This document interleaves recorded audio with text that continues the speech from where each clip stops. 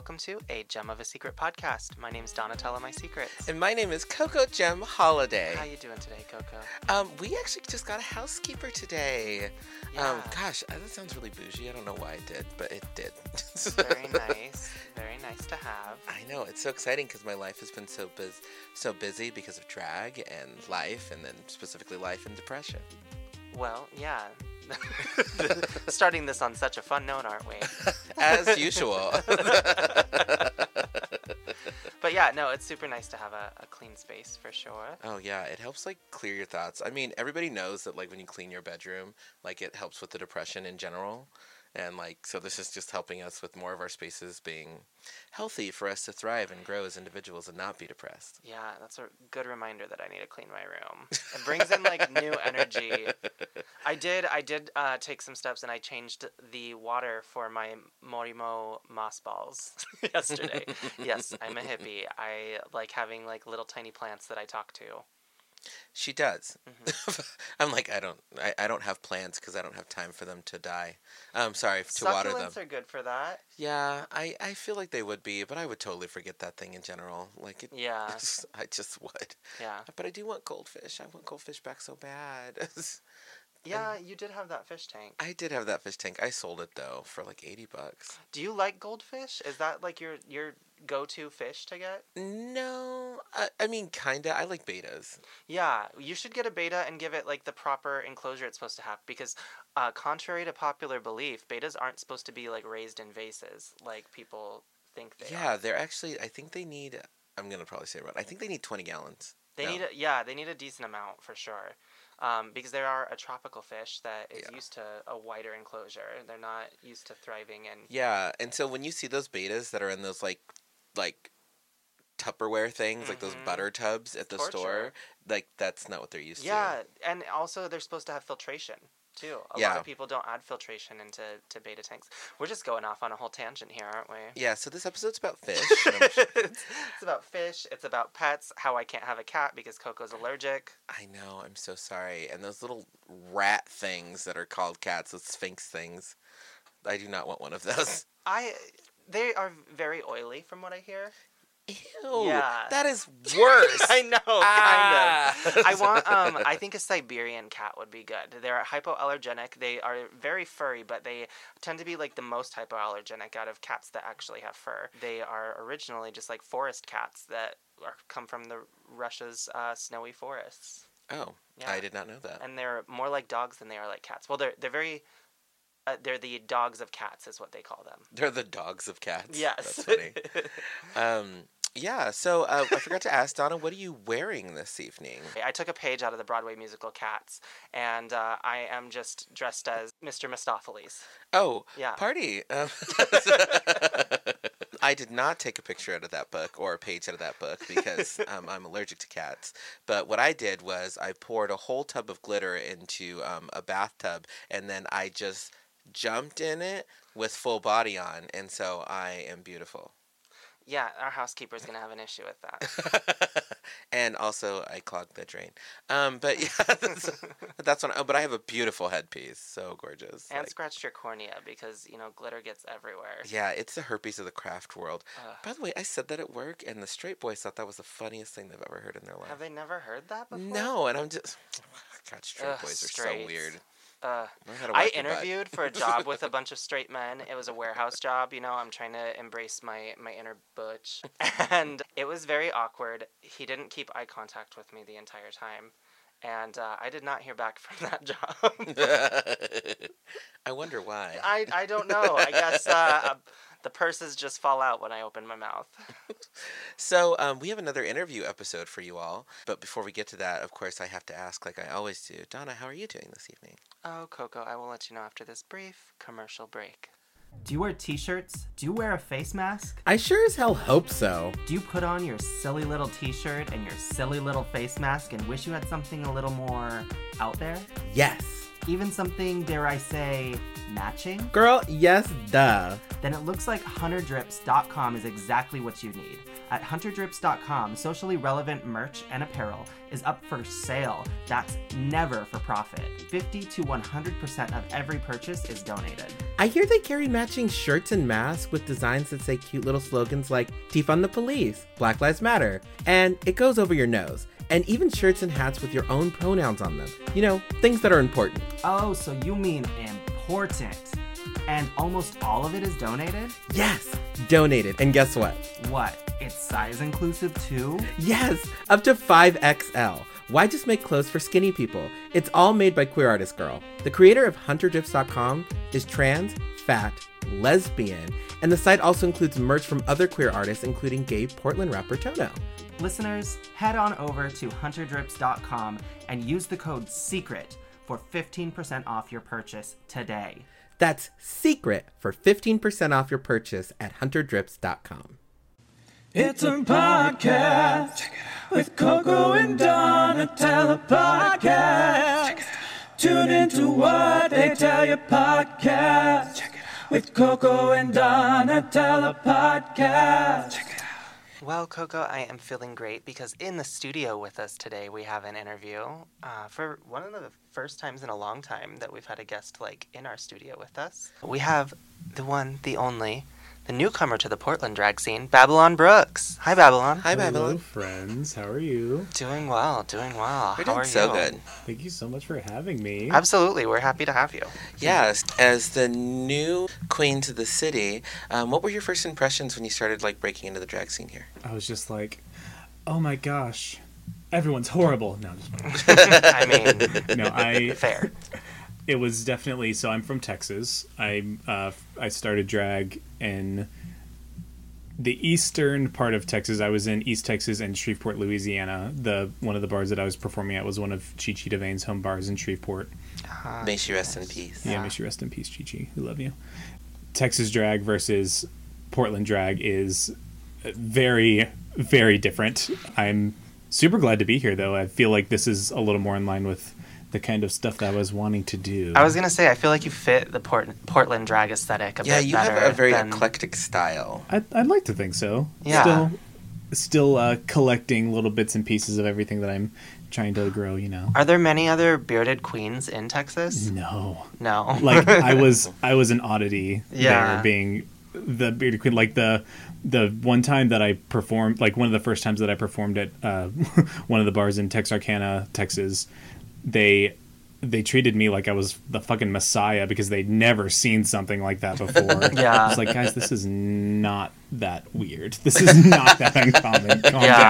Calm down. I know that you could find bearded drag in Austin because we definitely Yes. saw some of that at Austin. Emesis from Austin. Is she still in Austin? Yeah, she's still in Austin. That's cool. I love her. Bohemian So Rhapsody great. in Austin. It's Yeah. amazing. Yeah, but I guess that would make sense that in the smaller areas there's probably not much bearded drag and it's probably No. kind of looked at differently from other styles of drag. Definitely. Yeah. When you started drag, did you ever shave when you started? No, because I did drag the first time kind of on a whim, not thinking that it would be something I'd stick with, and I was like, I'm not gonna shave for this. If this is just gonna be like a one-time thing, and here we are. Several years later. Yeah. Actually, how long have you been performing? My first time performing in drag was June 1st of 2019. So Oh, wow. not quite 2 years. Oh, wow. Dang. Yeah. Crazy. Wow. You are definitely a baby queen. Do you ever feel really intimidated by people when you're at a show because you're so new? I wouldn't say I feel intimidated really. There are a lot of people that I really admire, especially of the people that I've met and become friends with here so far in the scene. But no, because I'm not doing a lot of the stuff that they're doing. A lot of them aren't doing the things that I'm doing. I know where my strengths are, but I'm also comfortable with myself enough to not be intimidated by someone else's talent. I think That's such a great way to look at it, honestly, Yeah. because I think we all have very different lanes that we're in as far as our styles and our aesthetics go, and it's so important to be successful to not compare yourself to other people. Yeah. Because Yeah. I feel like when I started, I did a lot of comparing of myself to other queens that I would see, because Coco and I both came from like a smaller area of Colorado. So when we would go to Denver or like perform with some Salt Lake queens or anything like that, I always felt like so lower on the totem pole because there was just such a longer like glow up period that I had. Yeah. I mean, and I definitely feel that there are times where I'm just like, okay, I'm definitely still growing and still learning. I'm still in my, maybe not the cocoon phase, but I'm still growing as an artist and still trying to find all the, you know, little nuanced parts of Babylon. But I definitely, so in that regard, I do definitely compare myself to be like, okay, this person's definitely at this moment got a stronger cohesive look than me. They've got a stronger performance style, but they've also been performing 3 times longer than I have. Yeah. So I try not to let that get to me. Like get down on yourself about it. I mean, I look at someone like Autumn, who is Autumn Rain's Heart, love her to death. She's a couple years younger than me. She's also been doing this her entire life. Like she's been doing the kind of drag that she does for like a decade. Yeah. Like absolutely. I'm not going to look beautiful like Autumn is. I'm not going to dance like Autumn does, but I've also not been doing the things that I do the same amount of time that she has. So I'm trying my best not to compare in that way. Yeah. Oh yeah, that's definitely, fair. definitely. Yeah, I feel like, so for me, like since we were transplants too, like we went through that, of course, and like I was really, because the way that we performed is like we were like the top queens in our city for a very long time, and so when I moved here, I had so much confidence that I wasn't intimidated necessarily by other people in the scene, as I realized that like I couldn't get the bookings I wanted to get or couldn't merge into the shows I wanted to do. That's when like the intimidation factor probably started a little bit. And like the other thing too is I recognize like where I falter and where other people are better than me and how that operates, and I think that it pushes me to be better, I suppose. Yeah. Versus like keeping me in like some depressive slump over the fact that like they're better. You can let it intimidate you, or you can let it inspire you. Yeah. And so I absolutely. try my best to do the latter. Yeah. And to let it, okay, so I've seen this person perform. What about them do I really like? Okay, I like that they do this, and this. How can I modify that into my own brand to try and better myself as a performer, as an artist? Yeah. So, where did your drag name come from? So so I've had a few names. I settled on Babylon Brooks because that's what the name my drag mom gave me. Yeah, Babbling Brook. Really like a babbling brook, exactly. Oh, didn't get that. Yeah. No, oh well, here you go. How? You never What? did. I To don't be get fair, puns. I didn't get that at first for a while. It was a couple months, and I was like, "Oh, that's what she meant." Okay, cool. But Yeah. I'm from the Brooks family in East Texas, which if you know Nicole Paige Brooks from Drag Race, Yes. she's from somewhere in that entire big dynasty of the Brooks dynasties where cool. we're all from. And they're a staple in East Texas and Western Louisiana drag. So what were some of your first names? So my very first drag name that my best friend gave me the day that I performed for the first time was Spinda Dreidel. Yikes.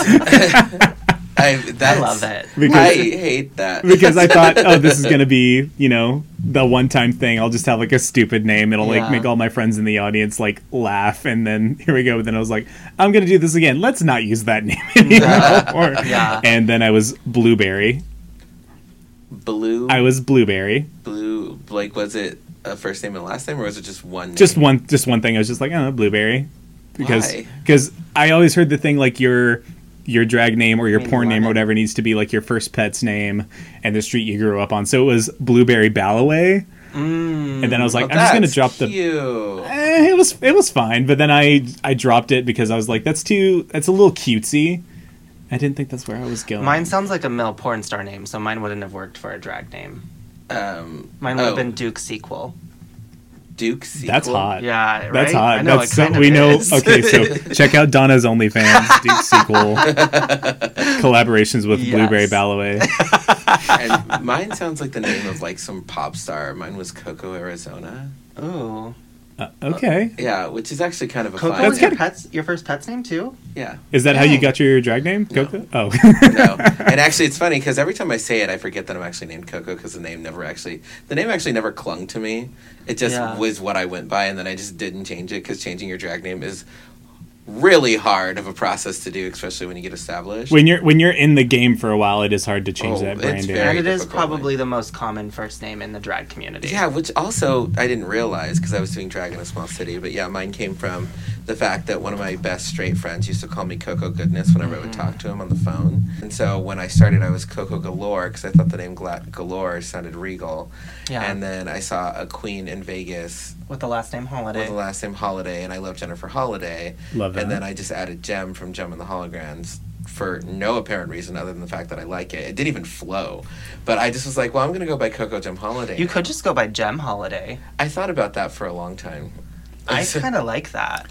Yeah, I like the name Gem. I mean, I think a 3-name drag queen, like, I think that does kind of flow sometimes, though. Like, it's established, like, Coco, Gem, Holiday, a 3-name. Yeah, everybody, because they amplify it as they go, like yes. They do, like it's a crescendo. Mm-hmm. And so I've liked that aspect of it. I like that in this city, people have really, like, caught onto the holiday part of it, which I think is funny. Because we come from a place with drag queens, so we didn't know what they would do with our names. Yeah. And so living here has like really let us know like what people would tease us about or look at it with and things like that. And I've actually kind of enjoyed the name more than I ever did in Colorado. That's awesome. Yeah. Yeah. You know, it makes me feel really regal. And I like seeing it on posters because my name's Alonga. That's fair. That's true. I mean, I don't know, it's just little things. So, getting back to you. So, do you have any beef with anybody? I have a beef with Coco Gem Holiday. No. Because her name's so long. I remember when we were joking that I was gonna like start a fake drama with you and be like, "There's beef," and like post like a picture of like a cow. I'll mediate it. Yeah. Do I? I have a beef with somebody, but they're not them as like a performer, just somebody's behavior at the club. You know about this that we've talked about. I'd maybe not go into too much detail, but some inappropriate behavior backstage. That being okay. Here's the thing, y'all. I recognize that I am a cute boy out of drag. Like I'm a conventionally attractive, like tall hipster dude with a beard, and I've been in a room with a lot of thirsty drag queens, like getting changed, and sometimes they feel like they need to, get a little close and personal. Yeah. And most of the time I let it slide, but that one person took it a little too far, and then some other things happened. Without going into too much, but that's like the only beef with anyone that I've had so far. And then they're not even, like, I don't even know if they're an active performer. I don't know them well enough to know their history. So they're not. And I what's really interesting about that, which I guess we could get into this with this interview, is like, Babylon is, because it's actually, so let me back up. So it happens to Donna too, but the thing that happens with it here versus when it happened in Colorado is people are a lot more aggressive about it here. Like, it's funny, as a PC culture, as Portland is, in the sense of like consent and like those things are really important here, you'll immediately be in a conversation with somebody drunk at the bar where they're just like, I want to go home with you, or like, I want to sleep with you, or like when you're like later at your place or whatever, I want to do these. Like, it's very aggressive. Like, it's which I know, like, in queer culture, it's like we're trying to break down the taboo of not being able to talk about sex. Yeah. But I have noticed in Portland that it is somewhat aggressive. I've heard some of the conversations that people have had with Donna, and she just smiles and she's like, oh, okay. I try to be very friendly, but sometimes it is off-putting. However. Sometimes it is off-putting, and it does, like,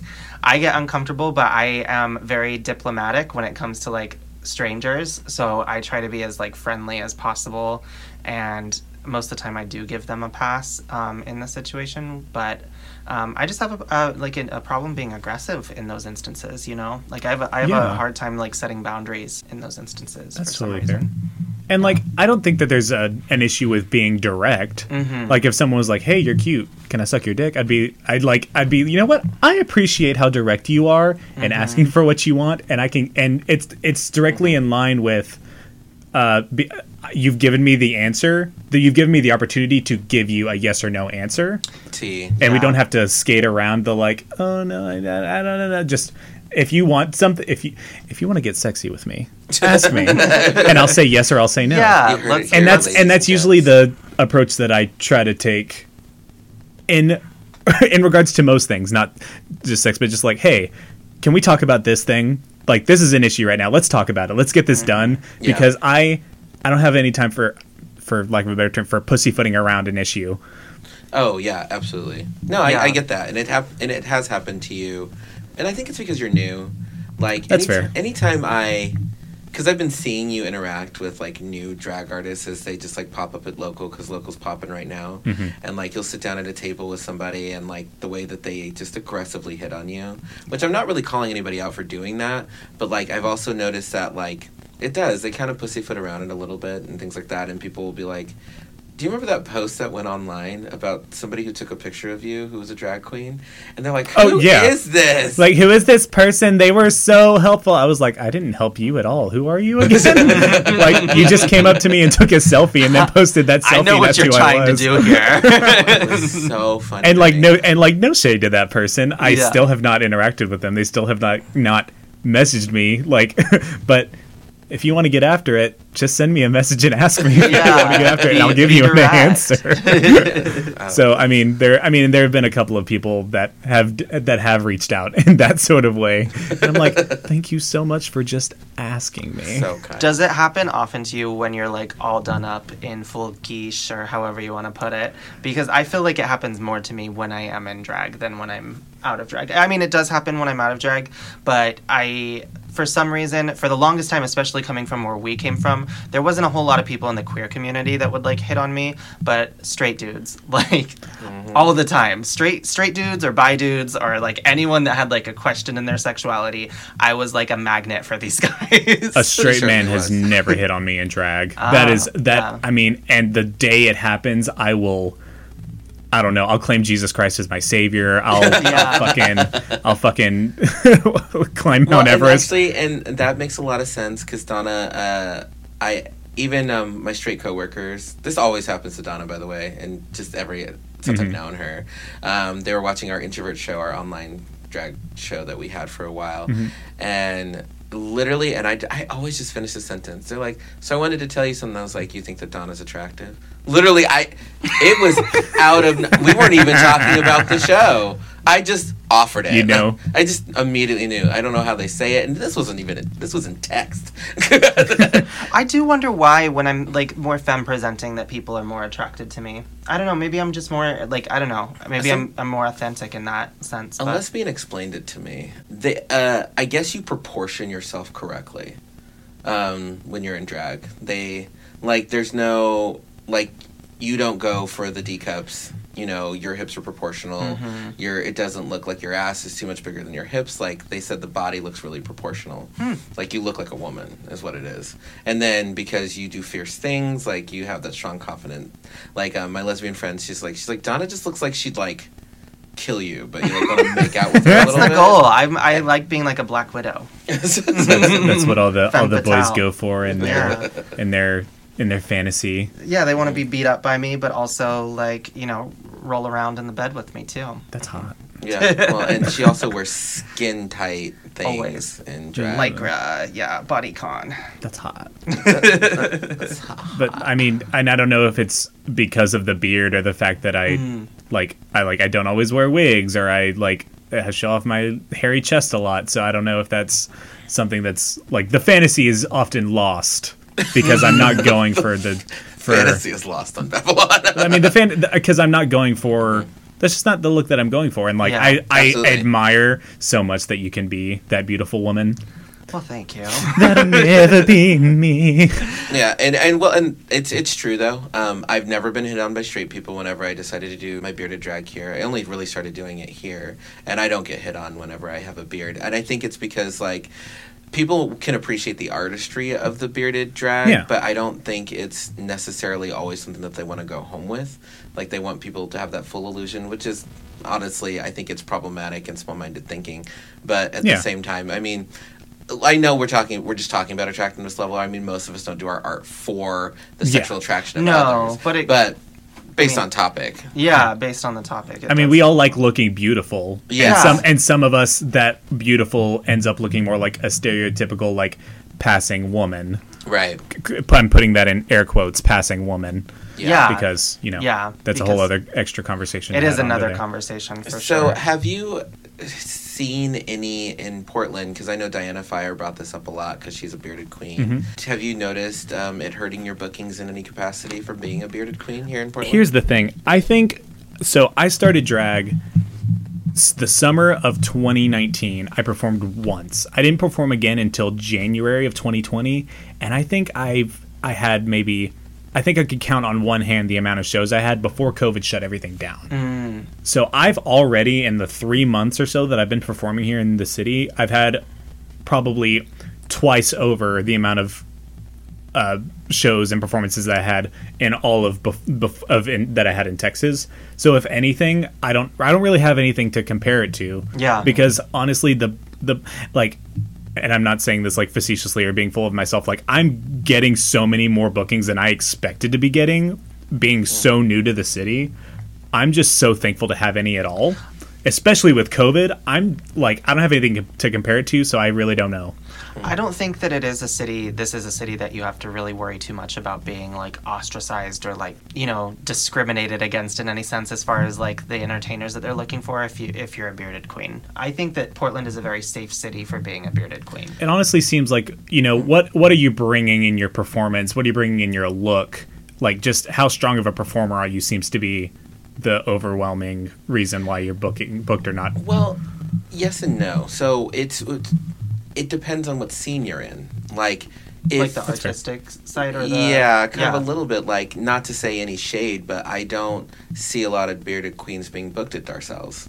No. Like, stuff like that. So it can hurt your bookings, but there's this scene I feel is growing to where there's so many really large outlets for drag that appreciate all types of drag. And I think that that's beautiful. Because I do remember Diana years ago before I moved here talking that, people didn't necessarily love what she had to offer. And I know that Diana's a great performer. Mm-hmm. She did say it might be due to her beard and stuff like that. But Summer Rain, for instance, who is gorgeous. Yeah. Oh my God. Whew, good Lord. She knows how to paint. She's a glamour queen with a beard. Gosh, yeah. She's gorgeous. I can't even. But yeah, now she's doing hair too. And she's the full package. Yeah. And I don't think it's necessarily hurt her bookings. I don't see her perform a lot.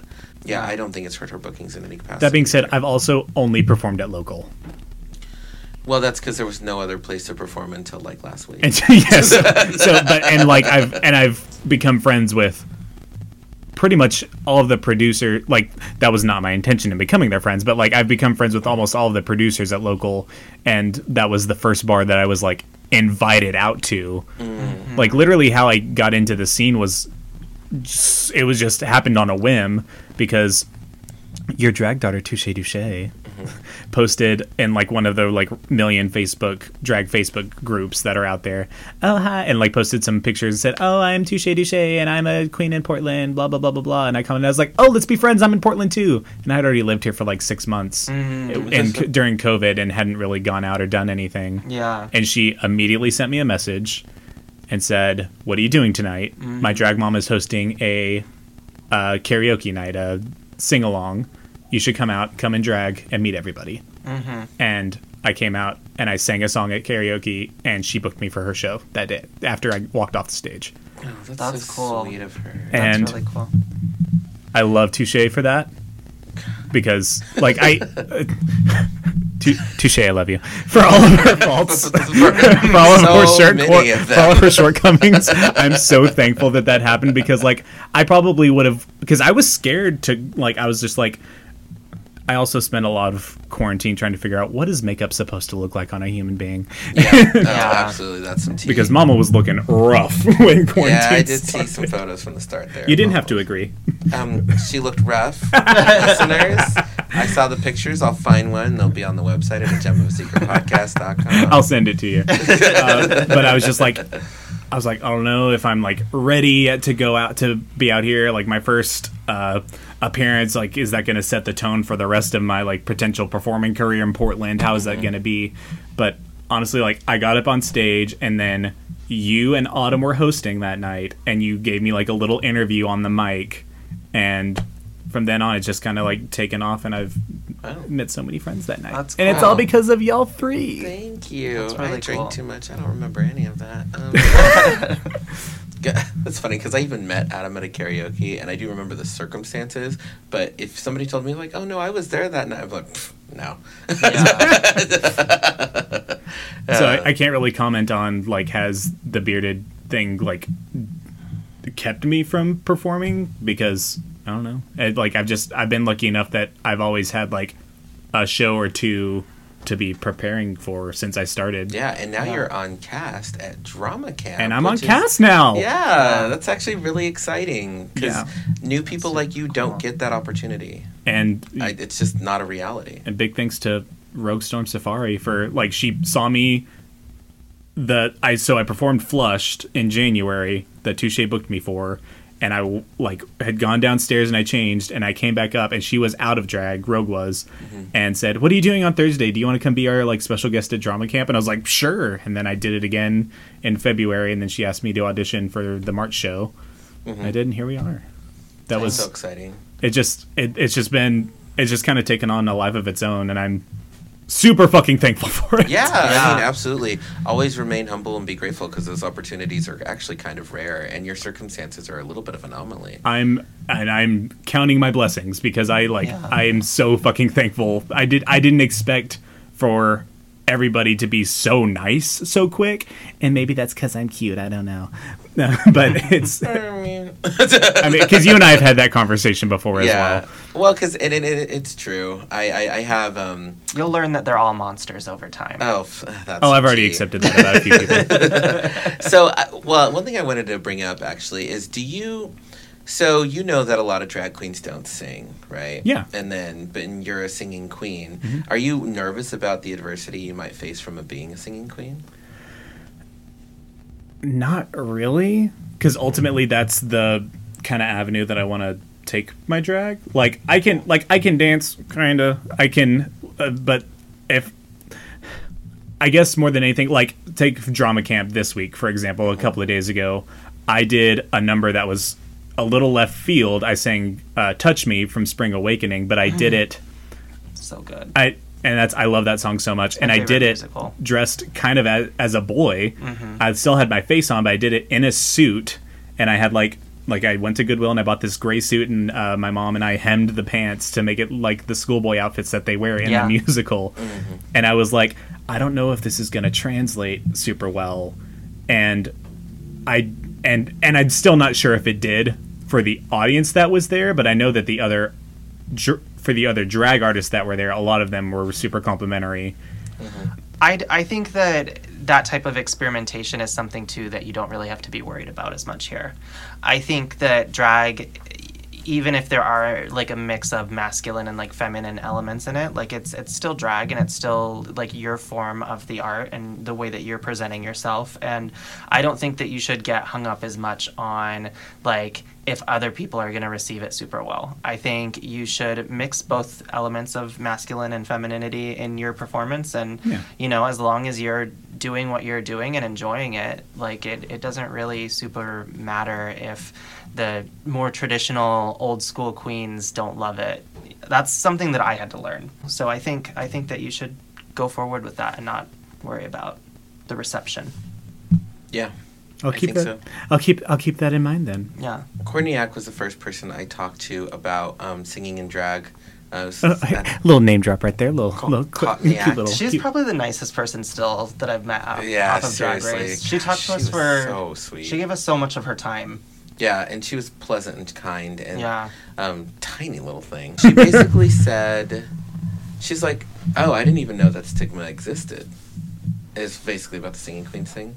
And she's like, "Well, screw him." She's like, "I'm doing what I want." Yeah. And I was like, love that. Because I remember a show I did in Denver once. The host actually said right before I went to go sing to do my number, she's like, "Normally I don't like singing queens." She's like, "But this queen is actually decent enough," and like, and whatever. And I know she was joking, but she was also kind of being a little serious. And like, the thing is, I've started singing more in Portland because as I age, singing is actually easier than trying to do all the Bucky dance numbers. That is yeah, because you can just let your voice do all the work for you in a really great way, especially. And I've been learning new numbers and trying to be dynamic. what I've recognized with that, though, is Portland is a little bit more receptive to that. Yeah. I had a show here once when I sang both my numbers where somebody was like, I didn't realize this was like karaoke. And I was just like, well, it's not like I write music. Like, I mean, I can write music, but it's not like I want to. I'd rather just sing a song live that instead of lip syncing to it, because I think that I can give you more emotion behind it. Yeah. And fuck them. You know what? Like, Real Housewives can get up on their fucking like shows and do like a whole cabaret of other people's songs, but drag queens can't do that. Like, shut up. I know people and like so critical. Think of someone like Polly Pop-Tart, who is a trained gymnast. Yeah. She brings that into her drag because she's been doing gymnastics her entire life, and she's trained to do that. I have a degree in music. Yeah. I taught music. Yeah.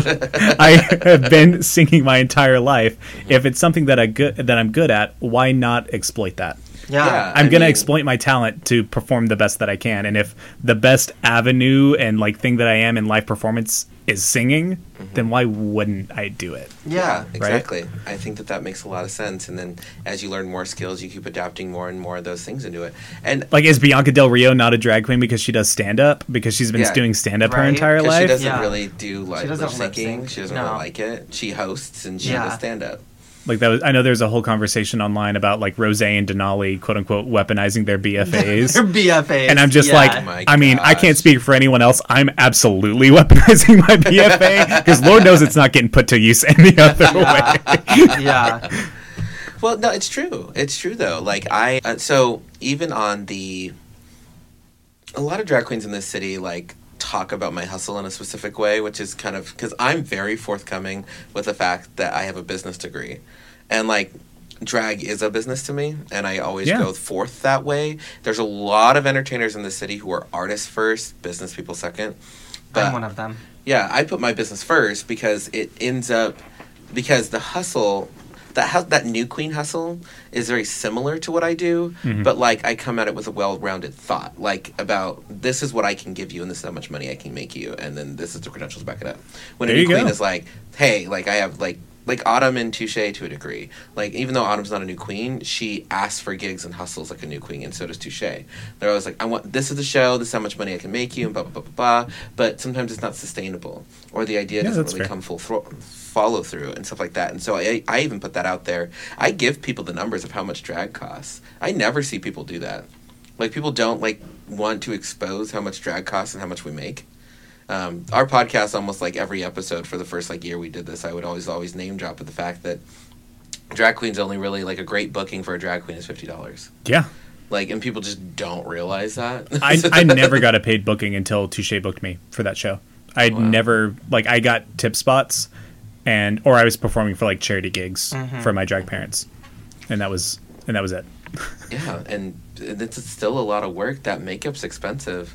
It is. The makeup's expensive. The outfits are extremely expensive. Yes. Yeah. It does end up kind of paying for itself at a point once you get enough of a collection for yourself and the skill set developed to kind of provide for yourself. Yes. But it is the most expensive hobby, and it's like, although you're a business queen, drag is not a great business model. It's really not. What does Trixie say? It's not a get-rich-quick scheme. No. It's a get-poor-long scheme. Yeah. Poor-long scheme. That's funny. It really is. It really is. Yeah. I feel like drag, right now, drag is very much paying for itself because I've accumulated a lot. And well, look at you. I know. I had to put in the time and energy. But, like, drag is I'm making enough money to where I can start buying some new things. Finally. But I will admit, I was also that queen, which is actually why some queens didn't really like me in this city, is because I did talk about the fact that, like, every gig in this city was super free. Yeah. And then even some of the East Side girls who would attack me online about it, they're like, what are you talking about? I get paid for all my gigs. And I was like, because of the shows that you are in. Yes. Like, I am new, and, like, it was tip spot after tip spot after tip spot. And I performed 30 times in a month, and, like, half of them were tip spots. Because I was trying to get my name out there. And all drag is valid, but not all drag is good. Yeah, also that's some tea. How dare you? No, I'm just kidding. That's so much tea. That's the thing, because Say it to my face, you Donna. Also, no, because Coco in that instance when she was talking about that got attacked for like, drag can be cheap. My outfit was $3, and I was like, well, it looks like it.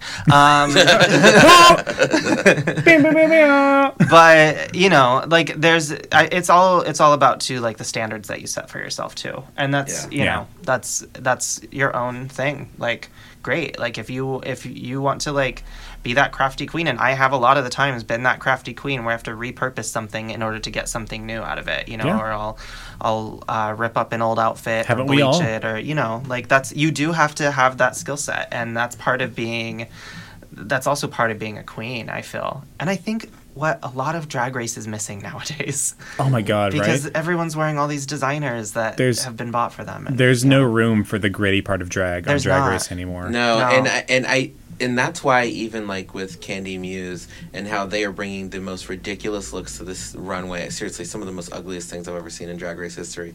And like people are like, "Oh no, it's crafty." I'm like, "That's not crafty. That is ugly." Like there is a difference. Like she paid a lot of money for that garbage that she's wearing on the runway. Like Crystal Method last year, that is a crafty queen that still is at a very high level of drag. Very high level. Like you can tell that she made all of those things, and that like from probably relatively humble resources. Yes. But still made it work and look great. And there's stuff like that that's still missing. Or like Evie Oddly. Like that that kind of conceptual art that is like, I love it.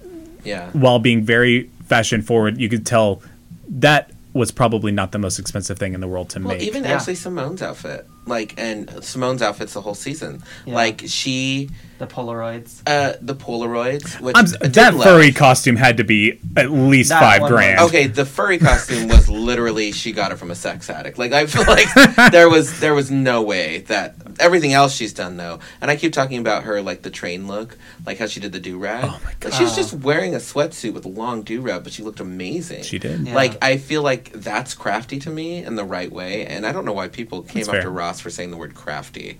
Crafty is crafty. You are making it work without, just paying somebody to make something that looks unique. I don't see it as an insult. I think crafty means that you're resourceful. Yeah, absolutely resourceful. Because good heavens, and gosh, I hope she wins. Oh, Simone? Yeah. I mean, yeah. I at this point I can't imagine that she won't win. I mean, obviously there have been like bigger. I also said that about Shea Coulee, but who knows? I mean, there is the whole four challenge wins club. No Gigi Good, no crown. Gigi Good, Shea Coulee, her original season, my favorite. Bimini Bon Boulash from like Bimini Bon Boulash. Yeah, so four challenge wins and no crown. It does happen.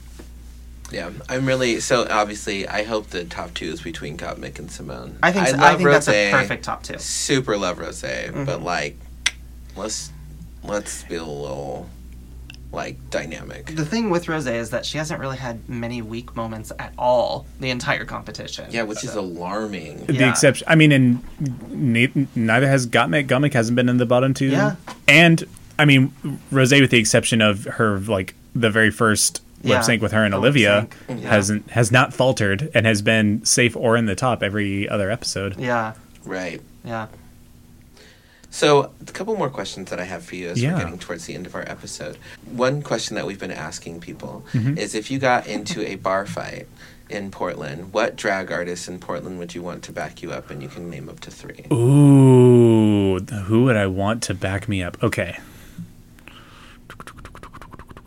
That's tough. Oh, and why? Okay. Anjay Tifa. Oh, that's some tea. Because first off, I love you. I love Anjay Tifa so much. And the activist stuff and the stuff that she's already putting up with out on the front lines, that she is a fighter. Yeah. And I admire that so much about her. So, Anjay Tifa. Who else? Shaniqua Volt. Oh God, yeah. You're not the only one. She's been named a couple times on that. I love Shaniqua, and not because I think that she's I know I said that I wasn't really intimidated by a lot of people. She's probably the one person that I'm a little bit intimidated by, because if nothing else, just the prestige that comes with that name. Oh my gosh, so much. Oh, she is just the best and thing alive. Even if it wasn't a bar fight, I feel she could just be like, "Is there a problem?" Yeah. And that would probably settle most of Yeah, oh gosh, every time she takes off her wig, I'm like, oh, she's gonna whoop my ass. And then Love her. I don't know. I wonder if there's someone like I would be really interested to see, like, because I heard. Well, never mind. I won't go into that one. Scratch that. Never mind. Then someone. I'm having a really hard time with this, with the third person. I don't know. I'll keep it at those two. I'll keep it with NJT and Shaniqua Bolt. I think that's a good lineup. Yeah, that's a really good. Yeah. So let's talk about something positive. Yes. What is your plan for your drag long term? Get rich quick, retire early. Exactly. We just toast. got done talking about how this isn't. I love these goals. These unreasonable goals. I want to start making my own music. My initial goal with drag has kind of come back around to be my new goal again. I see Babylon as like a jazz lounge singer, keeping it chill. I think that's kind of the avenue that I fall in most, is that live vocal. And I mean, I'd like to, go into pop stuff. I'd like to go into some rock stuff too, but I'd like to start making my own music, and I want to eventually tour.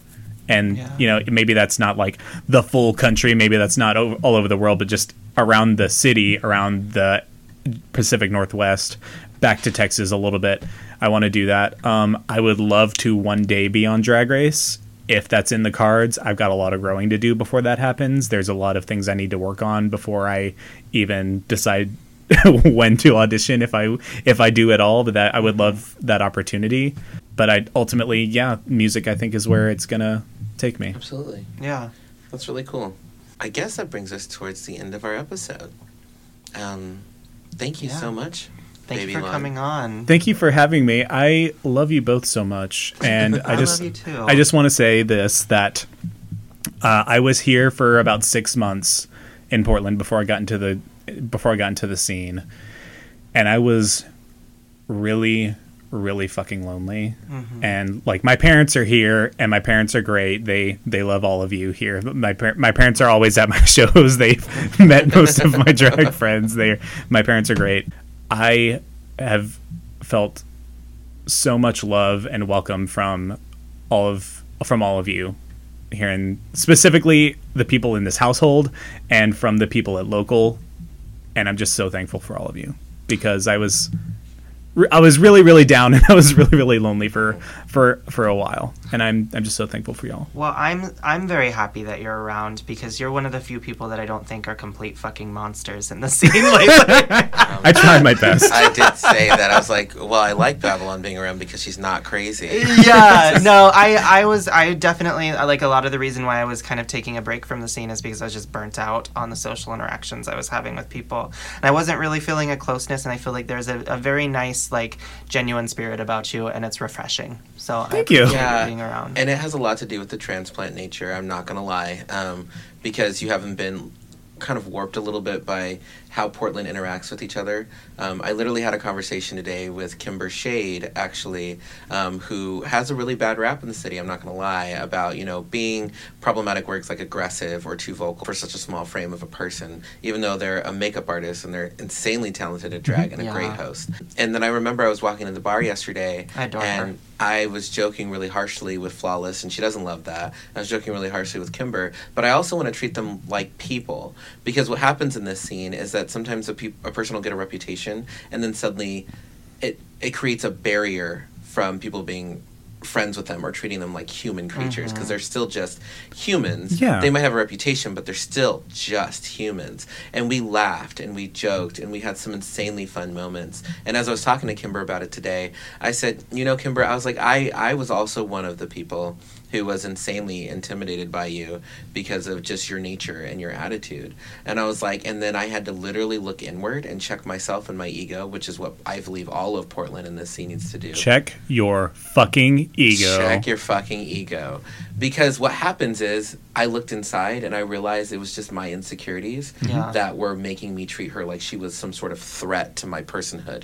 And I had to really acknowledge that and dismantle that within myself to where I can say hi to Kimber Shade and not feel any sort of way about how she might react to it. It's just a hello. And she's a person. Guess what she's going to do? She's going to say hi back. What a concept.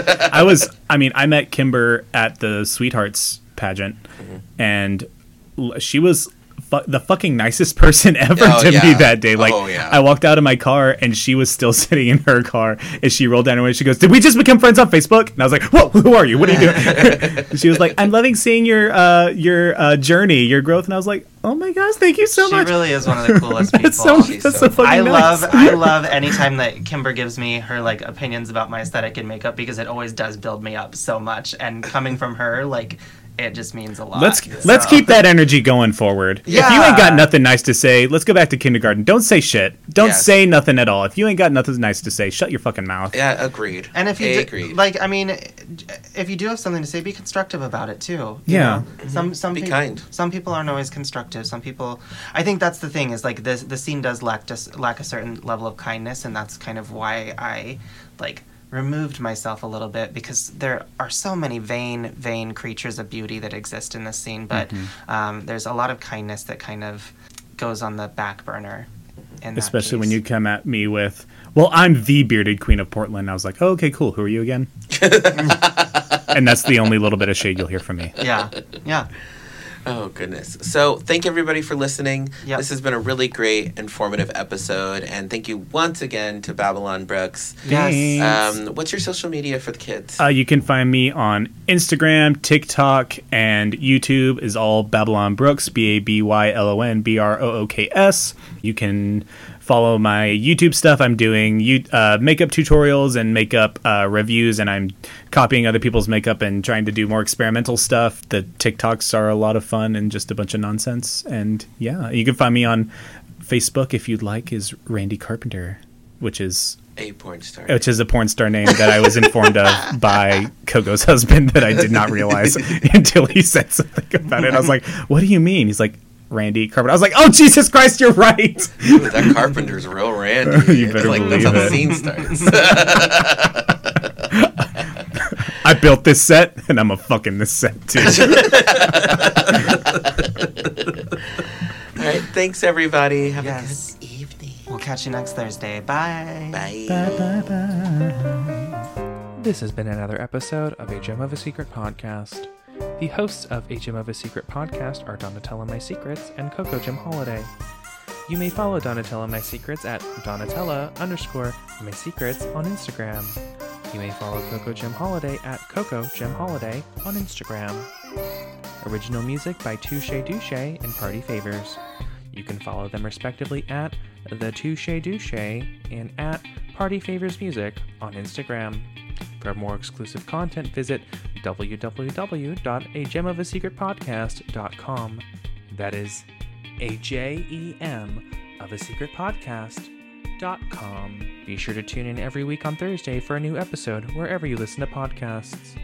If you have any comments or questions, email us at agemofasecretpod@gmail.com. Please don't forget to like, rate, and subscribe. Until next time, goodbye.